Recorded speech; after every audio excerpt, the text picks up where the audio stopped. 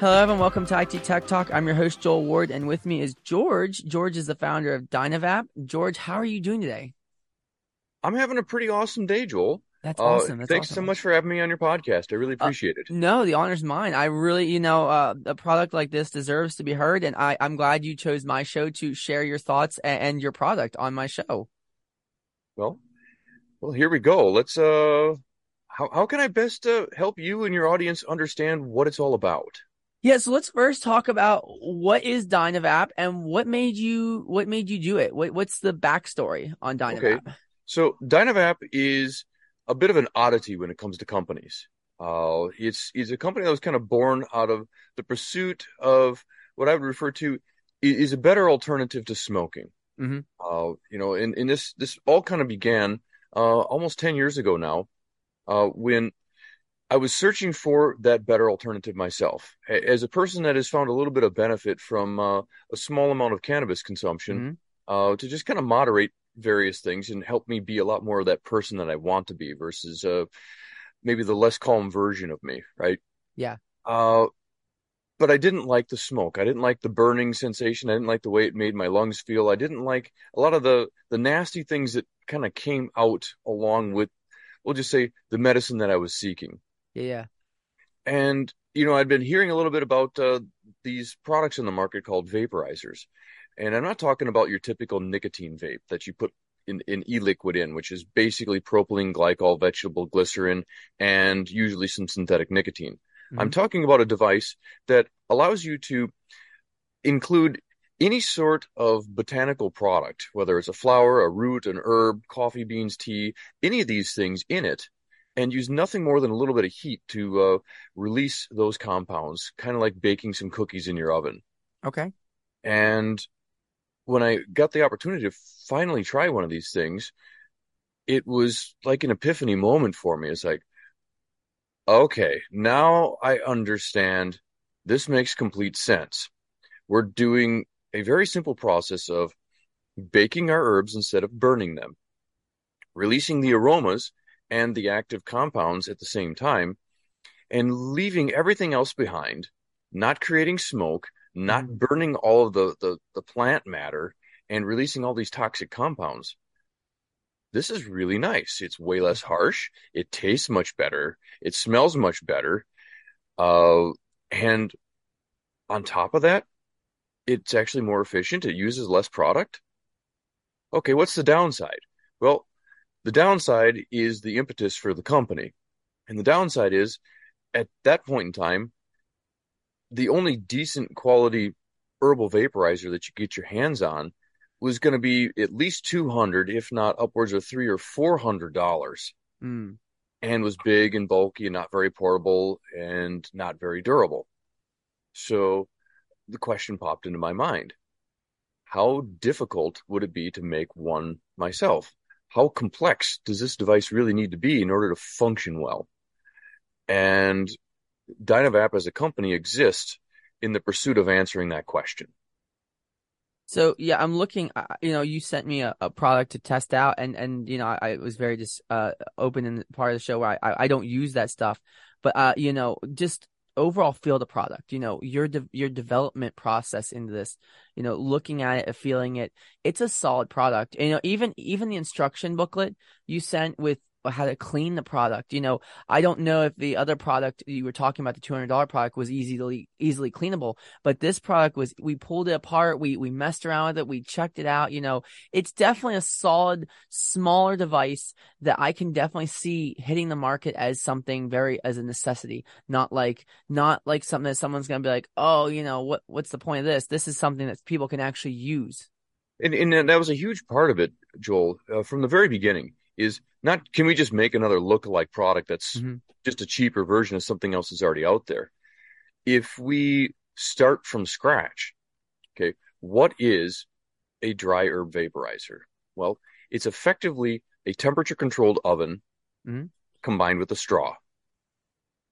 So let's see if we can't figure out the best way to make a very easy to use, very easy to load, very easy to unload, and very easy to clean and maintain temperature controlled oven with a straw. And what you have in your hands is effectively the results of the refinement of the pursuit of this concept over the course of about 10 years. And let's actually talk about the one thing that I think is the most best part of your product. It's battery free. There's no batteries. That's right. And that's, I think, one of its most appealing qualities is that if we think about our daily lives in our modern age, almost everything is powered by electricity. Mm-hmm. With the exception being some of our cars, but that's even changing at a very rapid pace with electric cars. So that means we either have batteries or we're plugged into the wall, and we've got all these electronic parts and components and things that tend to fail over time. For example, show me an electronic product that your grandfather purchased that's still in use. Yeah. And I'm not saying that they don't exist, but they're rare because the reality is, as much as we like electronic products, I mean, we're speaking to each other on electronic products. Yeah. They're incredibly useful, but they have very finite lifetimes. And when you're talking about a device that you're using to, whether it's medication or recreation, it doesn't matter. Mm-hmm. It's a product you're going to be using regularly, but it's only going to last for a few years. Well, to spend $200 or $300 on this device, it ends up costing a whole lot per day. But if we can make a device that doesn't require electronic parts and can be made of very durable materials and potentially could last your entire lifetime, well, now we're talking about something that can not only provide you with a very comfortable and pleasant experience, but can pay for itself again and again and again and still be a pleasure to use. And it looks like it's easy to replace the parts if needed as well. As well. And this is a huge part of what it's all about, because as a person that, we'll just say, loves gadgets, right? Yeah. I like taking things apart. I like repairing things that are broken, because I don't like to throw things away that still have utility. It's, kind of a blessing and a curse, because I've got a whole lot of things that are broken that I could get around to fixing someday. Haven't yet. But at the same time, when I get around to fixing them, I can get them fixed. And so when I was going through this initial development stage, it's like, okay, how do I make this device as simple as possible, as durable as possible, and as easy to repair, and even more important than that, upgrade as possible? And so with a lot of thought and a lot of experimentation, we came up with the design that you have that's very modular in nature, that allows you to take it apart easily with no tools, clean it with very rudimentary tools, if any are even needed, because the reality is our products are dishwasher safe. I saw that, yeah. You can drop them in solvent. They're super easy to clean because here again, they don't contain electronic parts. So repairable, yep. Upgradable, yep. Durable, yep. And on top of that, cost less than pretty much every other device in its class, yep. Last longer than pretty much every other device in its class, yep. What's the downside? Well, it still requires a little bit of user control. Mm-hmm. Or is that the upside? And if you think about it from the perspective of what are some of the most satisfying things in the world for a person to use? Well, they're the ones that require a little bit of user control. For example, I see a guitar hanging on your back wall. Yeah. Actually, funny story is I don't play that. It was my uncle's, and when he passed, Okay. I inherited it, so it's Okay. kind of hangs there in my office as a As a reminder. reminder. Yeah. But what I'm getting at is it doesn't play itself. No, it does not. It requires user input. And, if you want to adjust it, well, who does that? Not the device, the operator. Mm-hmm. Our devices are the same way. Some people refer to them as analog, in the regard that if you want it to be a little bit hotter, if you want your oven a little bit hotter, well, after this cap clicks, and we can get into that next, you can heat for just an extra second or two. Mm-hmm. Or you can adjust where you heat, because adjusting your flame position, if you're using a flame to heat this, adjusts the temperature, kind of like turning up the knob on an old analog oven. You can get a little bit hotter, a little bit cooler. You know where the hot spots are if you've used it before. It's one of those things you develop a relationship with the device, and it provides you with that satisfaction of, yep, I know this thing and I can get it to do exactly what I'm looking for. And that's it's so amazing, that products that are developed by people. Well, I want to go into the development of the product real quick. So when you were developing your first prototype, what the thought process and everything, what was the very first thoughts when you put it together and you held it in your hand? Like, was it like thoughts of joy, like I did something, or was it like I can make this better? Like, what was your first prototype like, and what were the thoughts on it? Oh, the first prototype was very rudimentary in fashion. Uh, in fact, uh, I can describe it to you. It was effectively a glass, a screw top vial or test Okay. tube with, I took apart a Bic pen so I could make a nice little durable straw, and I put it inside the glass test tube. So if this like a test tube and stuck a little straw in there and just Yeah. used a flame to kind of heat up the outside of the test tube to see if I could create a little miniature oven and use the straw to extract the vapor that was produced from baking the herbs that were in there. Ugly, difficult to use, uh, not something that any normal person is going to want to buy, And also breakable. and breakable, but a very important step in terms of proving the concept that, Hmm. if we make a little heat resistant oven and make it easy for a person to load it up and heat it to a temperature range that's above the temperature at which the compounds we want evaporate and beneath the temperature at which the compounds or the material catches on fire, we're in that kind of Goldilocks zone of thermal extraction. Yeah. One of the things that fascinates me about something like this is that it took someone like you to develop it, and the brain process to make something as durable, as easy to use, easy to clean, and replacement parts. There's we were just talking about how some of these products you don't see anymore because they don't last.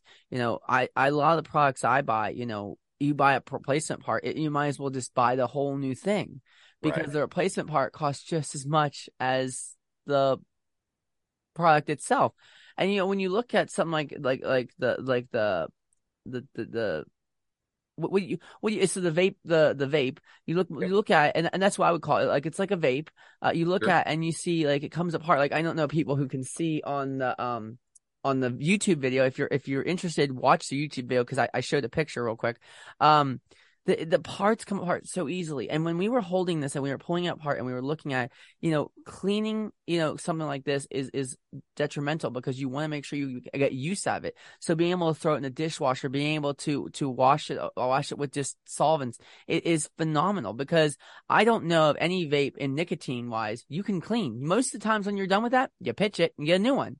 You can't reuse something like Right. that. And having something reusable, in my opinion, is very handy. My buddy, talking about, what his thoughts were. It was easy to hold.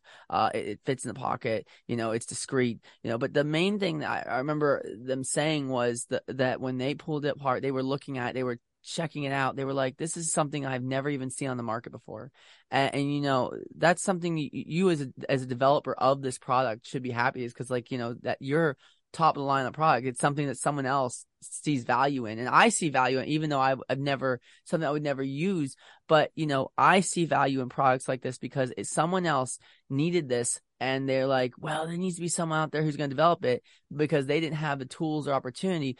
Someone like you came on the market and was like, hey, I got this idea. You tested a bunch of ideas and stuff and came on with this product, and you've got multiple different ones on your site, but like the metal one that I was holding, I thought that one looked so cool. I was like, it's futuristic. It's like it's something you would see on, I don't know if you're a video gamer, but something you'd see on Cyberpunk, maybe like something like Right. that. And, So, and that was kind of the intent behind some of those designs is, as we got a little bit further into the growth of our business, uh, we did a number of unconventional things, from the initial prototyping to development to, okay, how are we going to bring this to market? mhm. We could follow what at that point, and I think even today is still the kind of the traditional route for an inventor to bring a product to market, and that's to you get a generally good functioning device, and then you find a contract manufacturer, usually overseas, to make it for you. You buy a large enough volume to get a decent price, and then you sell that volume to a distributor, and you hope that it catches on. And if everything goes smooth, you might make a very small percentage for every device that's sold. This approach has several huge problems. Number one is you're putting the manufacturing and the quality control of your device completely in someone else's hands. Mm-hmm. And in order to make any money selling this product, you have to buy a large number of them, which means your ability to iterate and refine is severely restricted because you have to buy so many and you have to sell through most of those to generate enough revenue so that you can create a new design, so you can iterate it, you can refine it a little bit, and then you have to buy another large batch. Mm-hmm. So a new company getting started, you're lucky if you can do one or two iterations per year. And so the evolution of your product is slow and the refinement process is excruciating. And if your first product out the gate isn't great, now you run the risk, okay, now what I'm going to do with all this inventory? I'm just going to dump it onto the market at a discount. And what does that do for your brand? So all Mm. these problems. So we took an opposite approach and it's like, okay, why don't we just make it ourselves? So we bought a CNC machine. We started making our own parts. And what this empowered us with was the ability to refine our product, especially in those early years, Joel. Mm-hmm. We were making changes, sometimes daily, because we kept very, very low inventory and we were just barely keeping up with product as it was selling. And when we'd become aware of a problem, whether it was through customer service or just something we came across on our own, I was like, hey, well, let's change that. So we'd change it because we were controlling the machines. We were programming the machines. We were making the parts. We were doing the QC, doing the assembly, doing the packaging, doing the fulfillment, the customer Mm-hmm. service, the whole thing, and kind of growing not just an idea, but an entire company around it, effectively creating a research and development company Mm-hmm. and a manufacturing company on top of a company based around a product. So I would like to ask then, do you still control that product in your in-house? The answer is yes. Okay. And it's an asset, but it's also a potential liability because if we don't manage our resources correctly, well, we've got a whole bunch of machines that need something to do, Yeah. right? But it has allowed us to, I think, accelerate the development of our product line much, much faster than going any other route. Mm-hmm. And that's why it hopefully, comes across to a person that gets in their hand for the first time is, yeah, this is a really refined product that there's been a lot of thought that's gone into it. It's because the number of refinements and iterations that we've gone through as a company, number in the hundreds, if not the thousands.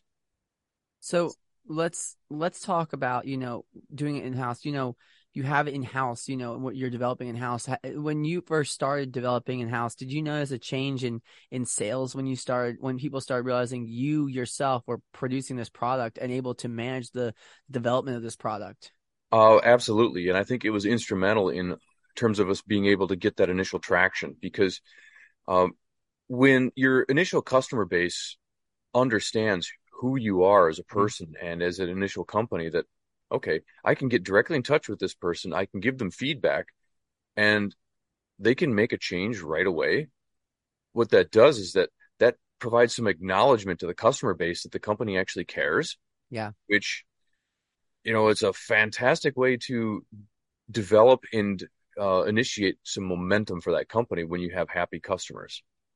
Yeah, and I think the whole thing instead of developing it in-house actually gives you as the manufacturer some leeway because people are like, wait, they manufacture us here. They aren't sending it overseas for somebody to like make a cheap product. They're making it here in the US, making a product that I can actually get behind because it's made by someone who cares about their product, who cares about the development, who cares about the research that went into making this product. Something said about someone who like a lot of the products I buy are overseas, yeah, it's great and all, but sometimes it doesn't last. I noticed that your product, the durability of it, when something's made by someone personally, when they take the time to watch every little nook and cranny be made of that product, there's something to be said when they take the time to develop it. And I think, looking at your product, I definitely see your heart and soul go into every little thing. I'm not sure. I'm sure you don't watch every single one built, but I'm sure you take your time to make sure the time is done or everything's done correctly, and I'm sure you make sure that every time you send it out, each vape is made and processed out the way it should be. And that's the whole goal is to make the as high quality a product as possible, but also to be responsible as a company with our own customer service department to make sure that if you do, for example, have any problems or issues, okay, just let us know and we'll take care of it. Yeah, As and simple as that. and that's, I'm sure you have a great customer service line. I like to ask this, and and you don't have to answer this. You can shy away from this one. How many people do you employ to run the company and to also help with development of the product? So at this point, we're several dozen people Okay. is probably the best way to answer that. Ranging from uh, literally every aspect of the business. Okay, Mm-hmm. so uh, ordering all the raw materials, machining the parts, cleaning, finishing, QC, inspection, Mm-hmm. assembly, packaging, uh, fulfillment. So putting all the orders, printing the mailing labels, shipping them out. Mm-hmm. Uh, on top of that, we also have our research and development and automation. So we can continue making this high quality product right here in the US. We have to be as efficient as possible. We heavily utilize some neat technology, like the additive manufacturing, 3D printers, to make jigs and fixtures for assembly, for quality checking parts, and even for making a lot of the components that we use for facilitating assembly and automation. So I want to ask you something, and this is like off topic from what we're talking about. When you were developing this, I don't know how many years ago it has been since you first developed it, but now that there's so much options like 3D printing, fabrication, metal 3D printing, there's so many more options out there. Have you found it easier to produce a product in the year 2022 versus any other year when development had like products was so much harder? Because now you can actually have the resources to put the product together yourself. Right. So what I have noticed is it's much, much easier to get a more sophisticated product Mhm. to market in a shorter time frame than it was when I first started, because technology has progressed substantially. Uh, and there's new options. Yeah, the availability of additive manufacturing, back in 2012, yes, it was there, but it was rare, right? Yeah. We didn't start utilizing 3D printers until I think it was 2016, 2017. Okay. Uh, and when I got the first one, there's a lot of people in the company, which our company was pretty small at that point, maybe 6 or 7 people. Like, why did you buy that? What are you gonna do with that? It's like, I'm not sure yet, but I'm sure we'll find a purpose for it, right? Yeah. And one of the first things that we printed on it was a Lego brick. Yeah. Actually, not gonna lie, that was the first thing I prayed to. Okay. So, it's just something to do to, oh, that's pretty cool. We can print our own Legos. Okay. Well, if we can print our own Legos and they fit with other Legos, that means we can make relatively accurate parts.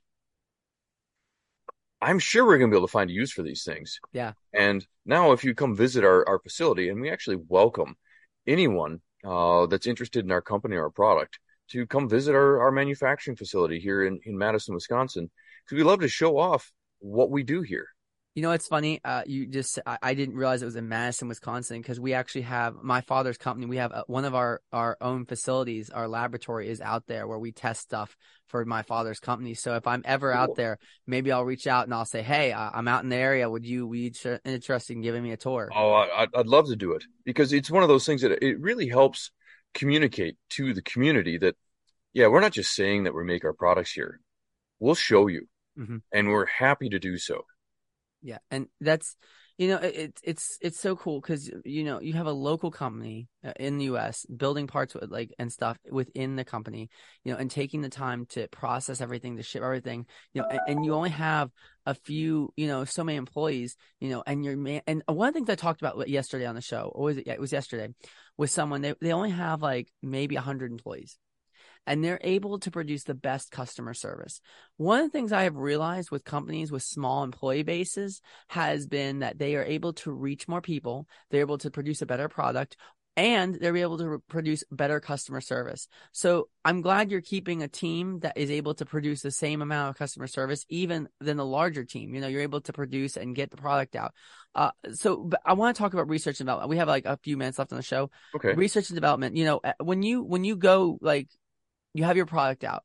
Are you constantly thinking of ways to make this product better? Are you constantly finding, like, are you constantly doing like, hey, I'm going to try this today and I'm going to test it myself. And if it works, we're going to put it to market. Are you constantly finding new ways to make a different vape, or a different way to use it?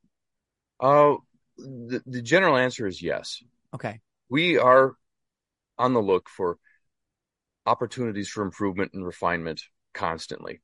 Because I think in order for us to remain relevant as a company in a space that is, like many other industries, getting crowded with other people that are trying to, make a living in the Hmm. space, it's it takes effort, Yeah. and it takes opportunities to differentiate yourself from everyone else that's out there.